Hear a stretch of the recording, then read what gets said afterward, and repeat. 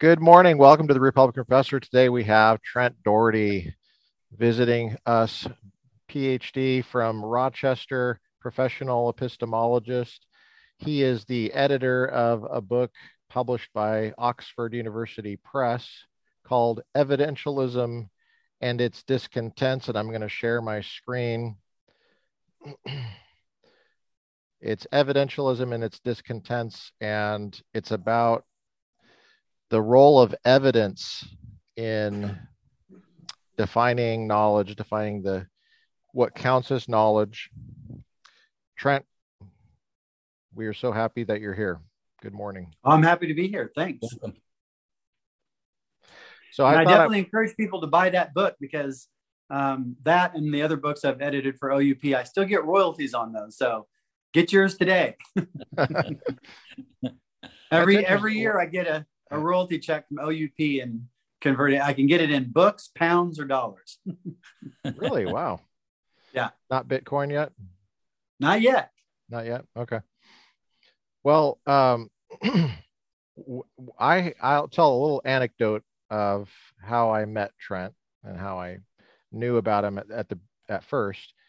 I had a friend named John Kwok, and I used to call John Johann Sebastian Kwok. In fact, I still call him that, really. But John used to talk about you a lot, and said he would say over and over again, "You got to meet my friend Trent. You got to meet my friend Trent."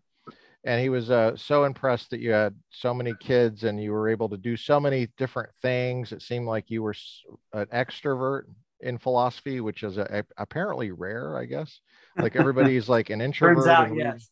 So if you're an extrovert in philosophy, then that means that you actually like people and you care about talking to people. I do. What a concept. Yeah. And so makes it pretty handy for class. Yeah, that's true. I bet. And then I met you in person in the fall. It would have been late fall 2013. I was teaching at Pepperdine. Oh, okay. Pepperdine University. Yeah. And you were a guest speaker there. And I brought my class, as I recall, to your lecture, I believe. And we helped populate your lecture. I'm almost certain that's how I met you. And I remember the classroom. And then one of the two tenure guys there that's I don't think they had tenure at the time, but Garrett Pendergraft. Garrett Pendergraft was there. Yeah, Garrett Pendergraft. Yeah, Garrett was there. And Tomas had just arrived, I believe. Tomas was there. Regarded. He's a great guy. Those are two Biola guys, so I knew them from Biola. And Garrett invited me to come to Duke's with you guys. So we went to Duke's Barefoot Bar in Malibu. Yeah. And I hung out with all these rock star tenures, and I was the lone adjunct, and I just sat there with my water because I was the one driving. Everybody else was designated driver, barefoot on that bar. No, actually, and your wife was there. Your wife was there, and I met her. Yep. And you guys were talking about doing some kind of crazy bike ride, and you're gonna like ride to Alaska and back tomorrow. And I was like, where do you get all this energy? Can I have some of that? So anyway, just born with it. Yeah, must be nice. So, Curtis, did you have anything to share or anything to? No, apparently we were talking earlier how we met. It might have been at a conference, but we're thinking maybe Facebook, reacting to some of the comments that witty comments that I make about students here or there. Yeah. Well, in philosophy, it's you have to get your friends where you can. Because it's such an ideologically small universe that if you see anybody, not playing according to the script, you're like, oh, hey, this person's thinking outside the actual box, and I like to make those connections. Yeah, likewise. That's awesome. Well, we're happy you're here, and so I thought I would throw you some deep questions that most people, like I have so many people ask me. how do we really know things? Like, how do we know? Well, anyway, this is like knowledge is your thing. You've thought a lot about it. You've written a lot about it. You've edited a lot about it. So I thought I would pose this question to you. How do we know things? Well, I'll not only talk about how we know things, but how we know things. Ooh, beautiful. just went meta on you, huh? Mind blown. So, yeah. So I think so. As a preface, though, first is the deepness of the question. A lot of times, a question like that, I think when a student asks it, especially with that kind of intonation, what they're really asking is, how can you hold me accountable for that? Right. I think what they want. We've got this false dichotomy between knowledge and opinion. And unfortunately, Socrates is somewhat to blame for this because the distinction between episteme and doxa in Greek has been presented by a lot of epistemologists as a very binary concept. There's either you know it or it's an opinion. And then also the way the word, doxa is translated opinion. Well, that doesn't necessarily mean the same thing that it means today, or doesn't have the same connotations as it does today. Because in his day, opinion meant something like, well, it is a respectable belief, but it lacked certain important key properties for this really honorific status of knowledge. But today, the word opinion connotes, you got your opinion, I got my opinion. And there's no accountability whatsoever, right? No accountability. You can't question somebody's opinion because this is America. It's a free country. Oh, right? I see what you're saying. So I think really the origin of that question with that intonation in those contexts is it's a challenge to say, you can't hold me accountable for defending my beliefs because we've got this binary thing. And if it's mere opinion, I can do whatever I want. And then they set the standards for knowledge so high that they think it's impossible because they're using the word knowledge to express something like absolute proof or something like that. Now, when can I just ask a clarifying question just really quick about opinion? Your audio is actually better when it's over here. Oh, okay. Yeah. Okay, great. So, do you believe that the word opinion now means belief? I think it is often used synonymously with belief. And we also have the same dichotomy that if you believe, you can believe whatever you want because it's a free country and it's part of pluralism, that I get to believe whatever I want and you can't force your beliefs on me.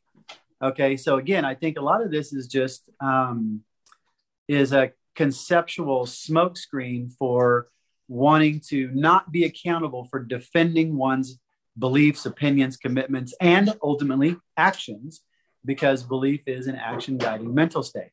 And so I really think that if we want to set this in a broader, more important context, it's not just a philosophical puzzle.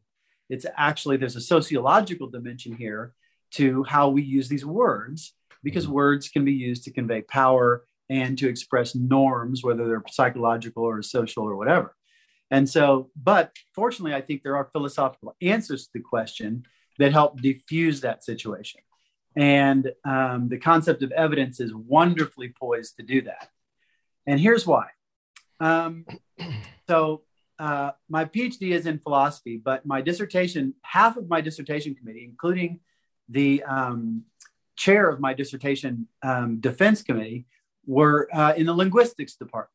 Okay, so Richard Feldman was my dissertation advisor, but the chair of your committee is a different person sometimes. And mine was in the linguistics department, and the chair of the linguistics department was on my committee as well. Trent, tell people the significance of having Richard Feldman as your dissertation chair. Well, so in 1984, I think it was, Richard Feldman and Earl Connie wrote a seminal article in philosophy called Evidentialism. And in it, they set forth the defense of a position that we'll unpack a little bit here today. But since that time... Say the word again for people trying to there's a lot of people probably watching that never took philosophy and they're trying to catch up. So evidentialism, right? Before. Yeah. Evidentialism. Okay. Right. And so by putting the ism on it, on the term evidential, yeah, it's saying evidence is at the foundations of it's the anchor concept of our overall concept of the norms of belief, the rules of belief, the ethics of belief. If you want to know if you want answers to questions about what we ought to believe, then ultimately evidential considerations are what is going to answer that, including the concept of knowledge. Because linguistically speaking, the verb knows isn't really graded. It's kind of like linguistically, you either know or you don't.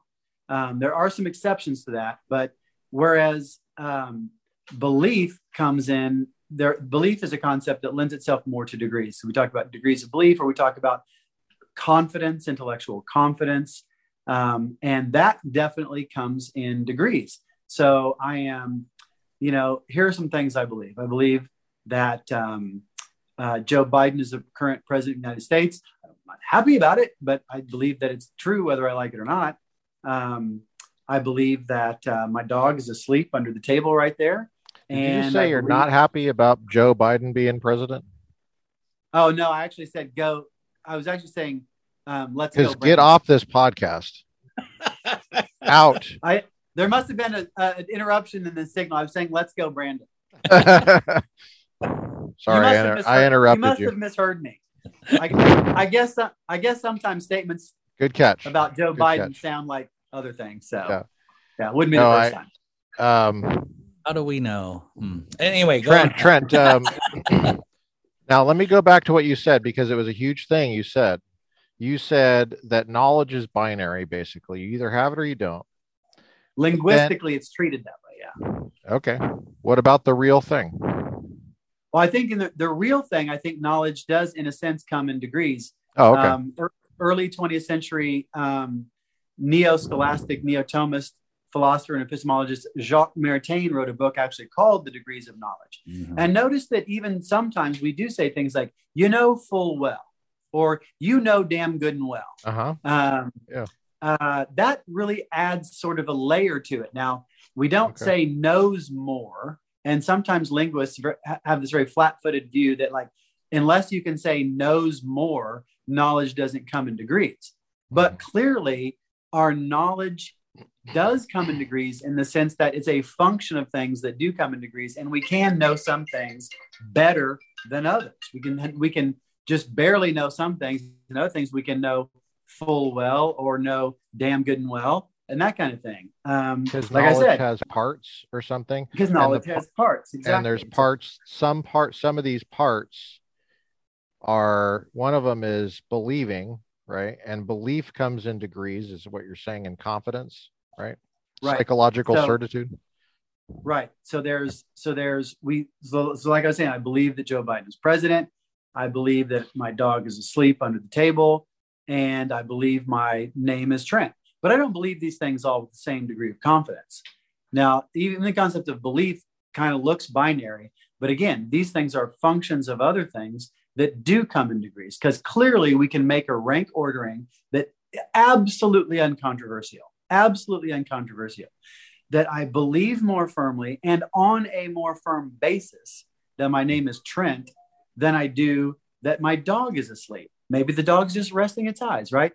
But it sure as heck looks asleep, and usually takes a nap this time of day after it eats. I've got lots of good evidence that the dog is asleep. Now let's assume the dog is asleep.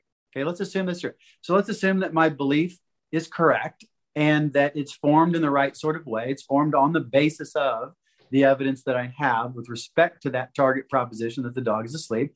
With everything, the most natural thing in the world would be to say, I know the dog's asleep. And assuming that Joe Biden actually is president of the United States, I'm always hoping that we'll discover some technicality, but, assuming he really is president, it's too bad. It would have been better under the Obama administration, because people actually did believe that he wasn't president for a while. But I certainly don't. And my name is Trent, let's say. So I certainly know that my name is Trent in a way that is much more well-founded than my knowledge as the dog is asleep. One is much more movable than the other. One, you could talk me out of a lot easier. One, I could more easily be wrong, et cetera, et cetera. And so this has led a lot of philosophers to realize that knowledge, even though the concept as it's employed linguistically, for the most part seems binary, and most people think of it as binary, it's just not. And if it's not binary, but it's treated that way, what is it that is our real anchor? What's really going on here? What determines which items of knowledge are more secure than others? What determines which items of knowledge are more well-founded than others? And the concept of evidence is perfectly suited to answer that question. That I know something when I believe it and it's true, and I believe it for the right kinds of reasons. Now, cashing out the right kinds of reasons is pretty tough, but nobody ever said it would be easy. And some people like Timothy Williamson have this ridiculous idea that because it's somewhat hard to determine those details, that we're just going to give up and say that knowledge is prime, whatever that means. And we're going to start building every other concept out of knowledge instead. And that was, very Oxfordy idea, and it got really popular. And 20 years on, people are still banging on about this kind of naive, oversimplified idea, rather than doing the hard work of getting a real concept of evidence and evidential probability. It's a big waste of time, big diversion. But hold on. Let me stop you there for a sec. I think we need to define knowledge for it. So part of what I think when someone asks, how do we know things? You're going to have to define knowledge at some point. So how you just kind of did give a rough sketch of the definition of knowledge. I was tracking with you, but I don't know how many other people were tracking with how fast you're speaking. Knowledge, you said, is a little bit. Well, knowledge, you said, is... I get really excited about epistemology. That's good. Well, the good thing about this is they can pause it and they can go back and they can listen to it again. Well, some of them might want to pause it and not go back. Knowledge, is there an eject button on the internet? Well, this is going to go into an archive, and it'll be hopefully there for a long time, and people can check it out for many years. So there might be somebody years in the future that is listening to this and trying to track, and when higher education is just totally bombed out and they didn't get a good education, they're trying to trying to go back and they're trying to fill in. I think that happened about 4 years ago. Yeah, that's right. But knowledge, you said, our Irish archives. Knowledge. We're the new Ionian monks. That's right. That'd be a good name for an institute, New Ionia. Yeah, okay. Yeah. I'm gonna get on my other phone and trademark that real quick. There you go. Good. I want 10%. Knowledge is defined as belief that happens to be true, right? And has evidence. Is that kind of what you're going with? So knowledge is a belief that's true. It's not just a false belief or guess. It's a true guess, maybe, but it can't be a guess because guesses don't have the kind of evidential. Right. Yeah. Is that where you're going? So one broad notion that people have said. So okay. So there's degrees of specificity, right? You can give definitions that are extensionally correct, mm-hmm. that capture all and only the things attempting to be defined, but those aren't necessarily always illuminating. So Socrates' example was defining human beings as featherless bipeds. Now he'd never been to Australia, so at the time, the phrase featherless biped captured all and only humans, but it didn't really say anything about the essence of what it is to be human. So there are merely and then there are definitions that define, put a fence around the concept, and that's somewhat helpful. And then there are definitions that can be more or less informative about the thing being defined. And the best definition, says Aristotle, is one that captures the essence of the thing. So he defines a human being as a rational animal. And that since rationality is at the core of our essence, that's the best definition you can give of a human being, much better than featherless biped, even though both phrases are extensionally correct. They name all and only the same things. So I think when we talk about the definition, we're already off a little bit to the wrong foot. We want to talk about ways of capturing the idea and definitions. That there might be a 40,000 foot definition, and we can zoom in after that. I think the best place to start is that knowledge is non-accidental true belief. Okay, non-accidental true belief. And then there are, say it one more time for everybody. Non-accidental true belief. So you believe it, and you're right, but it's no accident that you're right. Like you said, it wasn't a guess. Why is knowledge not false? Well, look, I don't really care about this, to be quite honest. People, we certainly linguistically sometimes will say, a million headlines. Everything you knew about X turns out to be false, right? Everything you knew about, everything you knew about eggs turns out to be false. But you didn't really know it, right? You didn't know. Right. Okay. Well, look, you can say that, or you can say, okay, well, sometimes knowledge is false. I did not know that Santa Claus existed, is what you're saying. Well, that's my preferred way of going. Like people say, Another thing people often say is, well, everybody used to know the earth was flat. And one way to go is to say, I hate that. Okay. Well, they thought they knew that, and they had really good evidence that they knew it. Because remember, we talked about there's knowledge about knowledge too. And any self-aware person thinking about the shape of the earth, it is going to think, well, gosh, they're going to know what their reasons are.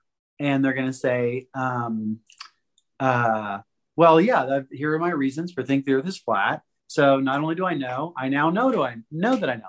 So they had good reasons, let's say, for thinking the earth was flat. And that's a good way of explaining what sounds right about the phrase. What would be a good reason to think the earth is flat? Well, it sure as hell looks flat. I'm from Colorado, so I've never thought that the Rocky Mountains were flat.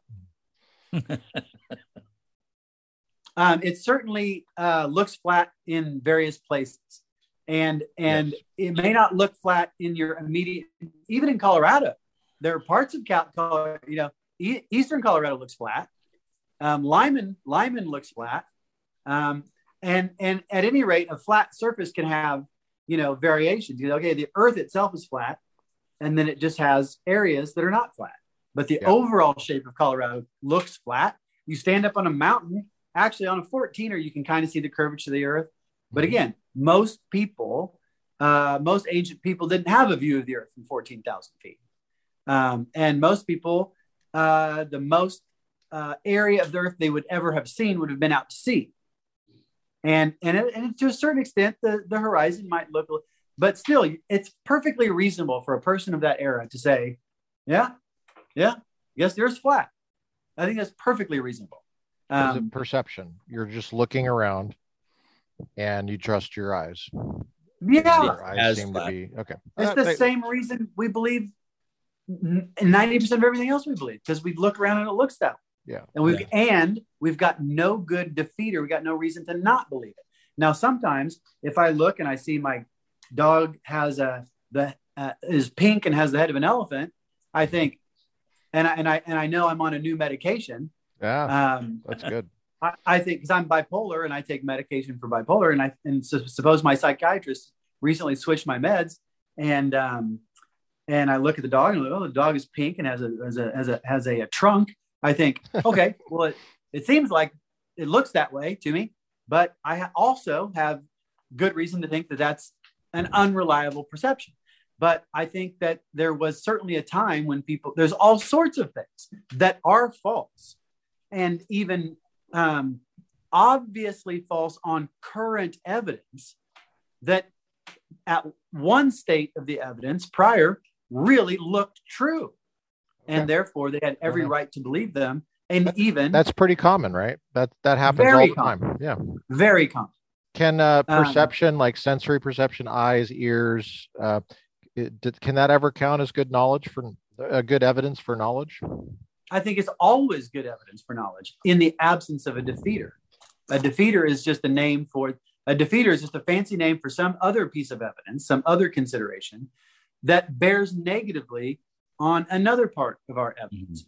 So I've got the evidence of the senses, but then I might have some knowledge of I might be aware of some other fact or information or situation that goes against that and takes that out of the picture or neutralizes that.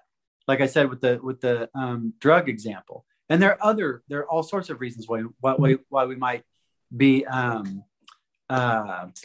led to believe something in a very reasonable way on the basis of our current evidence, even though our evidence is misleading. Is sensory evidence, is that required to have knowledge? Well, no, because I might be blind and have all kinds of knowledge. For each type of proposition, there's an appropriate range of evidence relevant to that type of proposition. That's a huge thing right there. That's huge. Say that again. That for each type of proposition, there's a range of evidence, a type of evidence that is likewise appropriate for evaluating that proposition. We don't evaluate, the question of, we don't evaluate when we're thinking about which principles of morality are correct. We don't just, there's nowhere we can look, it's not the right kind of evidence for that type of proposition. But likewise, as Francis Bacon, give an example. Well, yeah, I just did moral principles. So one of the things I want to know an example of a moral belief. That abortion is morally reprehensible. So you don't know that by looking. I can get some evidence for it by looking, but I understand what it is and things like that. It might depend on some looking, but that particular application is going to be the concept of what abortion is, and the concept of what homicide is, and the concept of and knowledge of what a child is, et cetera, et cetera. Okay.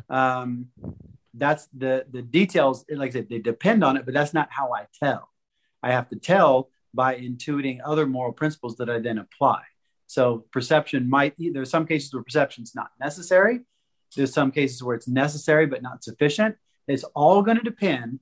The range of evidence that's relevant is always going to depend on the character of the proposition being evaluated. For a mathematical proposition, or like, for example, I used to do a lot of advanced logic and set theory, and we'd think about things like the axiom of choice. And, you sit there and you think, you just got to think about it, and you can't, there's nowhere you can look at all to get help with the axiom of choice. You just have to do certain deductions, or, if I can do a truth tree on the corresponding conditional to modus ponens. Well, maybe I got to use my eyes to draw the lines, but that's not how I'm telling. I could technically do that in my head if I was smart enough. So anyway, there's always, I like drawing it out. Curtis, did you have anything you wanted to get in here? I'm just soaking this up. This feels like I'm back in epistemology class. I'm sitting in an epistemology bath. It's great. I'm soaking. Yeah. Truth trees and logic. So this is what I got so far, because I know I cut you off, Trent, and I know you're going somewhere, but I just wanted to summarize. I just want to summarize. Okay, so we got a definition of knowledge, but you said there's different kinds of definitions.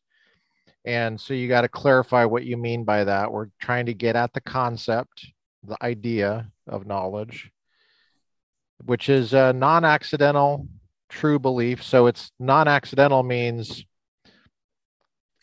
that gambling in Vegas, that doesn't count if you hit the jackpot. You have a true belief. Let's say that the gambling you're doing involves a belief of some kind, like you have to pick a number, for example. I don't know if it's a belief, but let's say that you do have a belief that certain number will win the lottery. And then it just turns out that's true. And you did win the lottery. But it seems like that was accidental because you didn't have any evidence that particular number would win. You just guessed. And so you're saying that does not count as knowledge because that would be accidental. Right.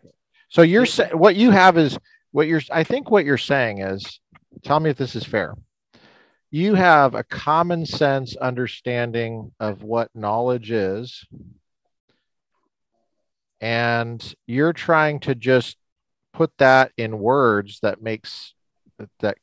captures as much common sense as possible. Is that fair? Yes, and that's because I'm the grandson of Roderick Chisholm, and I do a type of philosophy where definitions are generalizations over cases, paradigm cases. So I can actually even do without definitions if I have enough paradigm cases. Where do you say that? Where did Chisholm say that? He says it all over. Just an example. The method is on display in his little book, Theory of Knowledge. Theory of Knowledge. Okay. And in a book called Perceiving. Okay. Chisholm is spelled Chissolm, right? HOLM, I believe. HOLM. Okay.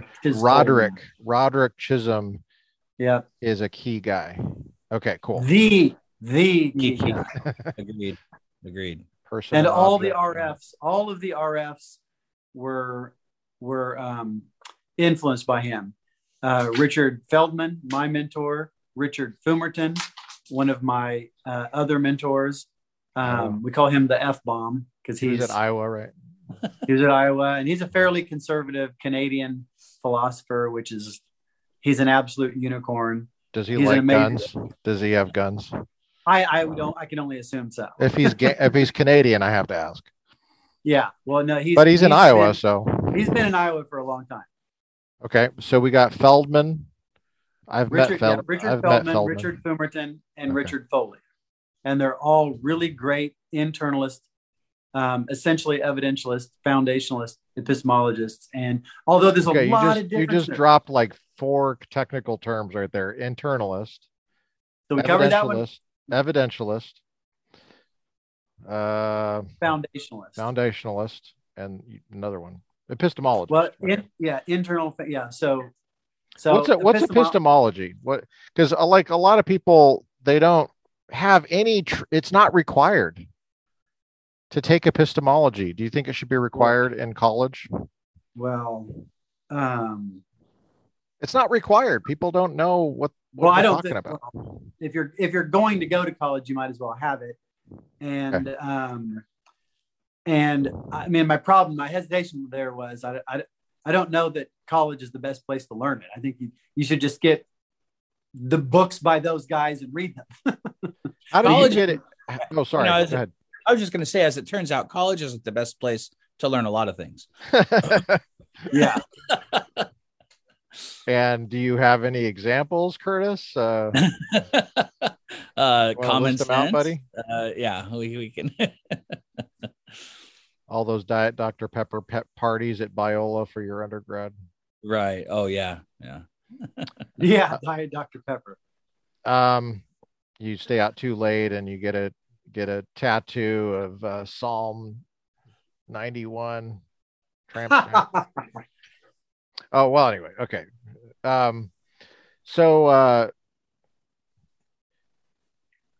Trent, can you tell us maybe an anecdote or something about how you got interested in philosophy and specifically epistemology? How old were you? Well, to tell you the truth, lie to us. Yeah. It was honestly, I mean, in a sense, it was in grade school. It was very evident it was very evident in grade school that I was very good at math. And I did reflect upon why I liked math so much over and against English and all that. It was clear to me that in thinking about that, one of the reasons was I could do proofs. Now proof doesn't mean that I'm certain of my conclusions. It means that I have a method of determining an answer and that there was a verification procedure. And so I knew that was a thing and that I was into that. And then my sophomore year in high school, I transferred from the little tiny country school to the big city school. And I had a atheistic professor or teacher who had a master's in psychology. And so this was in the 80s, and he was in his 50s at the time, 40s or 50s at the time. So he was steeped in logical positivism. So he saw that I was precocious and mathematically minded. And logical positivism is a flawed philosophy that was really popular at one time. Mm-hmm. Just letting people know. And I actually have a really nice explication of that in the recently released Cambridge History of Philosophy volume that goes something like 1900 to 2015 or something, or 1945 to 2015 or something like that. It's the most recent edition of the Cambridge History of Philosophy. And my chapter in philosophy of religion starts with a detailed analysis of logical positivism. Go back to this guy. This guy was in his 50s. Was he a logical positivist, or? Yes, he was a hardcore. He was A.J. Ayer and Bertrand Russell. In the 80s. Wow. Okay, so he was the last one. That's right. Well, but look, it's like a lot of these guys. When was he upset that Reagan was president? Oh yes, he did not like that. What a shocking correlation. Where's my glycerine tablets? Okay, so so I'm having a hard. I'm so shocked. So anyway, okay, so tell us this story. Did he have a huge impact on you? Did he? What? He did. He had a massive impact on me because he kept handing me books by A.J. Ayer, Bertrand Russell, Why I'm Not a Christian, in addition to Language, Truth, and Logic, all sorts of philosophical essays, almost all hardcore atheists. And at the time, I had just become an evangelical Christian. And so he was giving me all this stuff to try to challenge my faith. And of course, I thought, you became a Christian from what? What were you before? Oh, nothing at all. I was an absolute pagan. I still am. With conversion is a process. Conversion is a process, right. And it has ups and downs, right? It has ups and downs. But so I was a young born again Christian, like very, very recently, and started a Bible study in the school, and using a room after class that was empty, and they banned us, and it made the newspaper. I was in the newspaper at 16 for our Bible study getting banned from campus. So I was early standard bearer and getting banned. Love it. That's right. So that instead of turning you away from philosophy, that drew you to philosophy? How did that work? How'd that work? Well, because even though ultimately I think Ayer's very obvious, what's obvious is relative to what you know at the time and how long you've looked at it. Even though I now see what's wrong with it, at the time it was at least an intellectual challenge. And I was like, oh, well, this is really, it scratched an itch, right? And so I said, okay, well, who are the guys on the other side, right? That was my first question. Well, okay, not everybody's going to agree with this. And I had another teacher who also had his master's in the Talented and Gifted program. And he started giving me books by C.S. Lewis and other Christian philosophers and Peter Kraft at the time. And that led me to actually reading Aquinas and getting into a bunch of Christian philosophers and getting into apologetics. And I got William Lane Craig's book, Introduction to Apologetics, in 1988, maybe even 1986. It was published by Moody Press. It's now I don't know who it's published by now, but it now goes by the name Reasonable Faith. But this was essentially his big treatise with an analytic outline. And so I loved this dialectical process of determining and evaluating arguments on both sides, comparing them together. And I loved it. And I found that the stuff in Christian apologetics is way, way better than the stuff on the other side.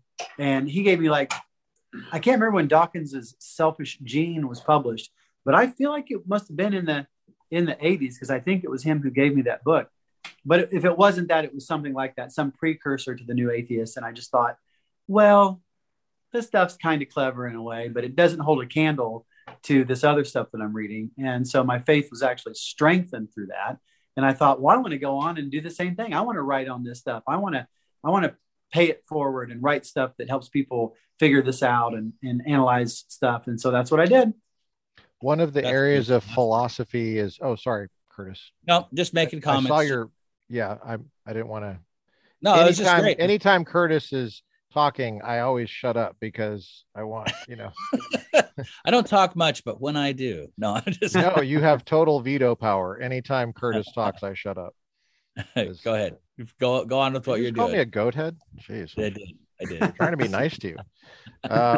No, but I was going to say, go back to the word epistemology, just so if someone is just a little intimidated by this, I would just say, don't be intimidated by Trent at all, because this is kind of, he's not,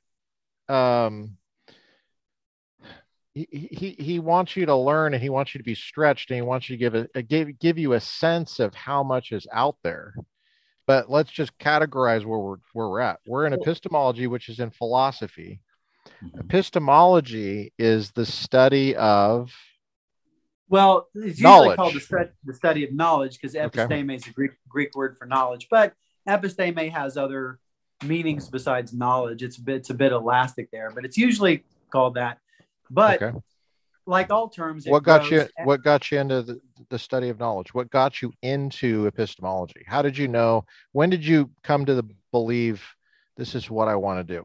This is it. 1989.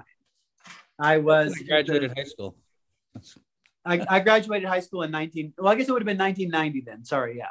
I graduated high school in 1990, and I went to Liberty University to study. Norm Geisler had made me his research assistant. No way. Are you serious? Yeah.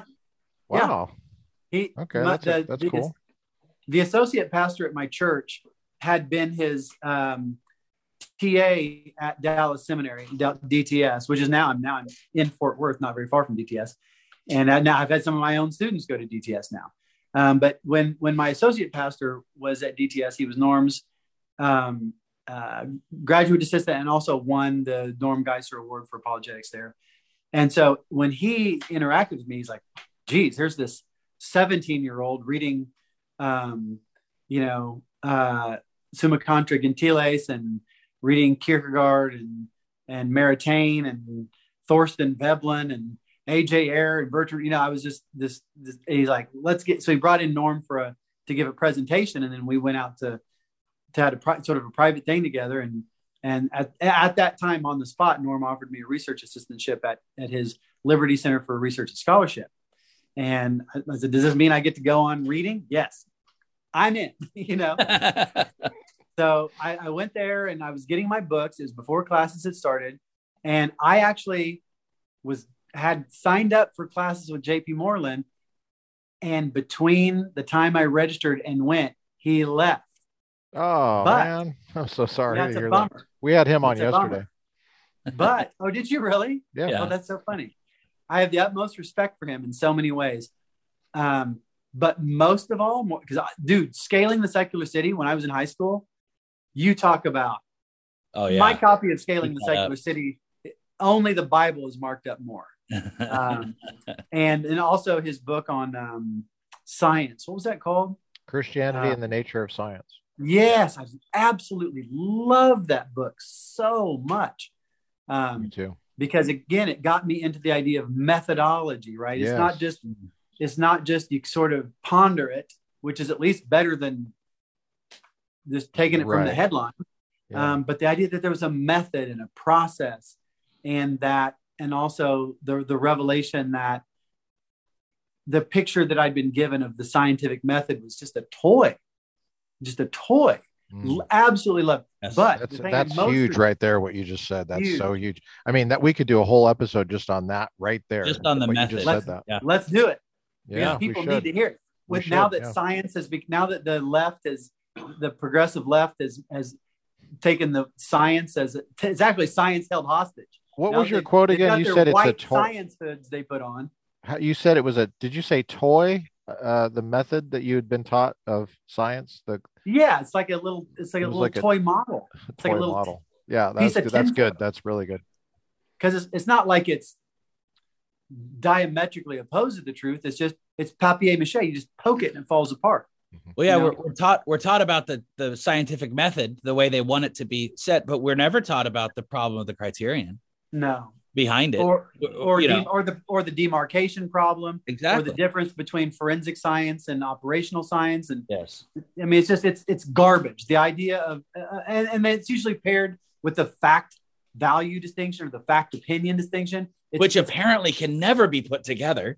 No, it's science education in grade school is absolute garbage. Yeah, and so I really loved that book so much because it all rung true immediately because I knew there was something wrong with all that crap. But the thing that I most respect JP for is writing the more recent book on his mental health issues. Yes. Yes. We're going to have him back on to have that talk about that. Talk about that. I've struggled with anxiety myself, and I that's huge. That's a journey for me. Well, people have the absolute wrong ideas about it because I'm as confident as they come. And probably too much so, probably hubris and arrogance and egotism all rolled up in there. But I have medication for panic attacks. Mm-hmm. And the way that I was taught about anxiety and, panic was you only panicked if you were weak and lacking in confidence. Mm-hmm. And so it took so long for the right diagnoses to get done because I was so completely miseducated about the nature of anxiety and panic. That's right. And, you mentioned ahead of the time that I'm very extroverted, and that's true. But what goes along with that was I was also diagnosed bipolar by a psychiatrist. Are you? And again, do you struggle with what's the word? Gosh, it's on the tip of my tongue. ADD? No, not at all. Oh, cool. So you can. I don't even know what ADD is. To be honest with you, I'm just using a word. Yeah. I don't know. No, but I focus like a laser. Focus like an absolute laser. That's a shocker. Shocker. But so JP left. Go back to your story. JP left. Yeah, but the books that he had ordered for his classes in the fall still came in. Right. Very cool. Right. Okay. So someone else was teaching that class? I believe it was taken over by, unfortunately, I think it was taken over by a guy called Phil West, who kind of ruined it. But I don't want to swear to that. But I think so. Dave Beck was also there at the time. Gary Habermas, big influence on me. But the book that he had chosen for his course, which was the, at the time, brand new third edition of Chisholm's Theory of Knowledge. And so I'm in the philosophy class section of the library that has books for classes, right? And I'm just going through every one. I'm not looking for my class books. I'm just starting on the end and working my way down, getting books for like practically every class. And so hopefully they overstocked. Otherwise, poor kids were not going to get books of their classes. I saw Theory of Knowledge. I saw it was in the Prentice Hall philosophy collection. Looked kind of cool. Yep. Put it in the bag, right? Mm-hmm. And once I started reading that, holy cow, Chisholm just absolutely drew me in, and I loved it.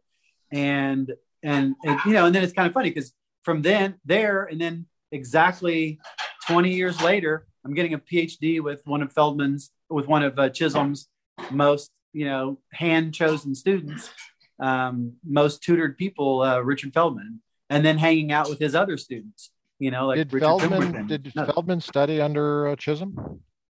He did. Not because Chisholm was at UMass, but there was an exchange program between UMass at Brown. There's an exchange program with UMass.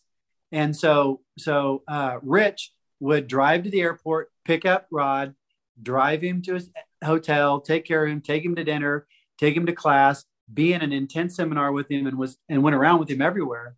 And so he had all of this, intense one-on-one time with Rod, not just the seminars in which the second edition was being written, but also in all that interstitial time where we all know the real philosophy happens. Yeah. But Rich and Earl are both acknowledged in either the second and or the third editions, because they were students in the class when he was writing those books.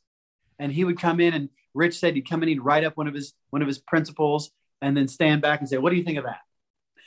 And these UMass students, they'd be like, well, but isn't this an exception? He'd be like, okay, and here's how I get around that. And they would just literally just chisel them away at these principles the whole time. Did you ever meet Roderick Chisholm? I didn't, unfortunately. Okay. Nope. But I was surrounded by his people. I'm a UME. Everybody on my dissertation committee was a UMass grad.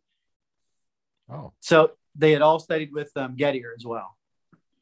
Oh, wow. So you're like a grandchild of Gettier and Chisholm. Chisholm. Yeah. That's cool. For those who don't know who Gettier is, he's probably like the most famous person Gettier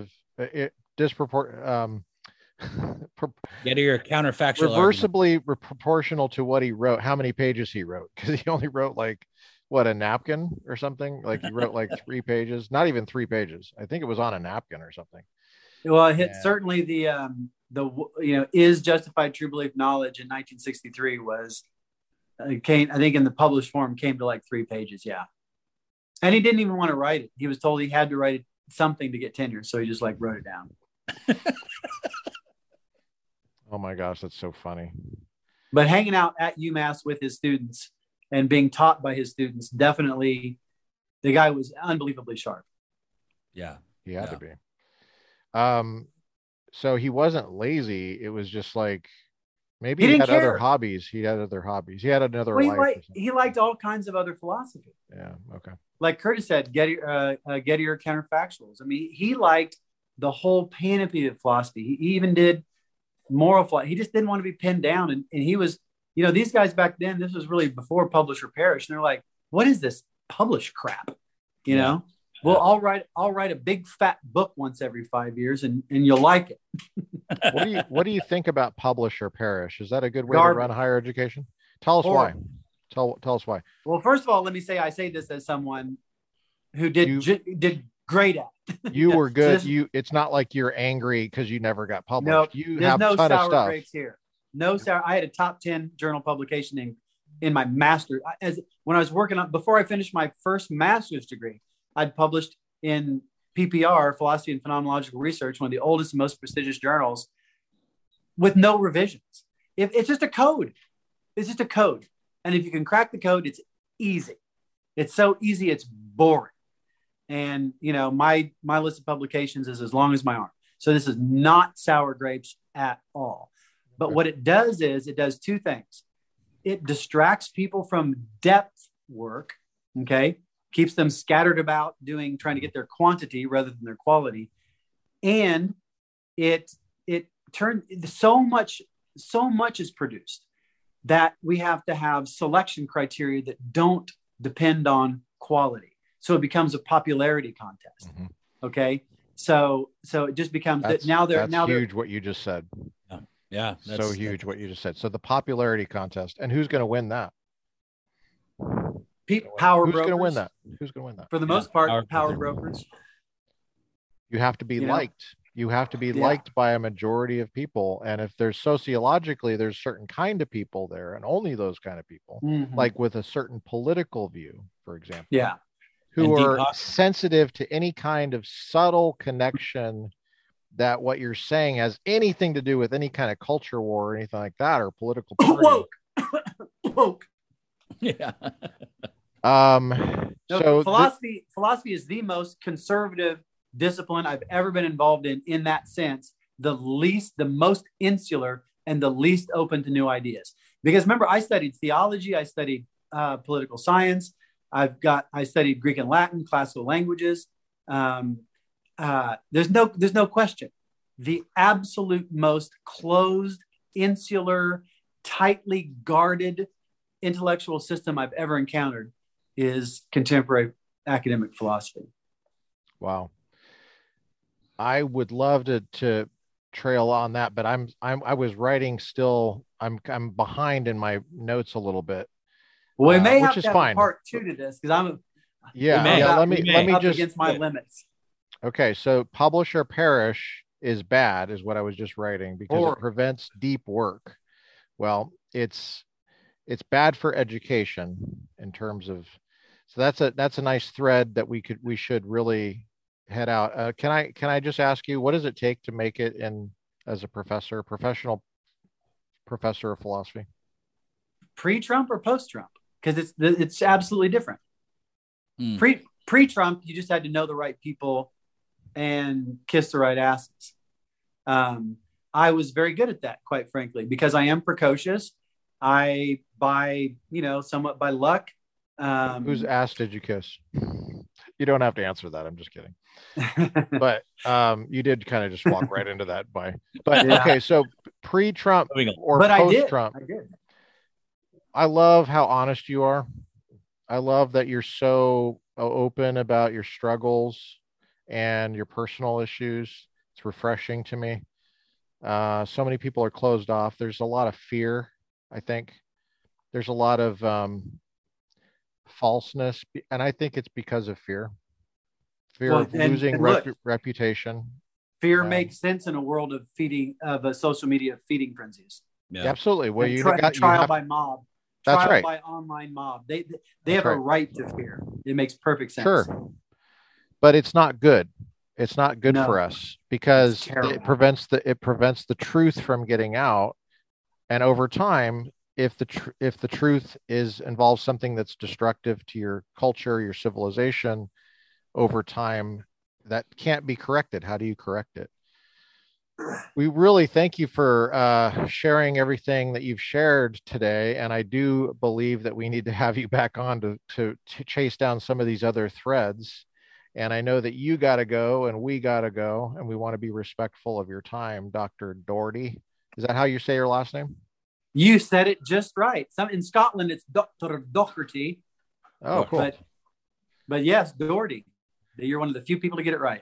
So, Dr. Dougherty, Ph.D., we thank you for sharing your knowledge. Curtis, you have anything else? I just want to say briefly, I really appreciate you sharing the process from high school on. Really, we kind of got a little bit of an autobiography there of how you got into what you're doing, because people who are going to be listening to this, they haven't had the education we've had. They haven't had the years behind them, pushing them through to some of the concepts and distinctions and insights that we're learning that you've shared with us today. And they might just feel like they're drowning and overwhelmed, but it just starts with wonder. It just starts with wonder and curiosity. And that's how you started. And if somebody just now is coming into that discovery, they have, there's hope that they can get to where, these conversations that we're at in a fairly short period of time was just exploring their curiosity and wonder. And I think a lot of people are still wondering if they've got all through this whole thing, I'm probably still wondering, but hold on. He said, how do you know? How do you know? And I'm still not sure what the answer to that is. So maybe we can have you back on. I'd be delighted. Awesome. Thank you so much. And I'm going to stop recording.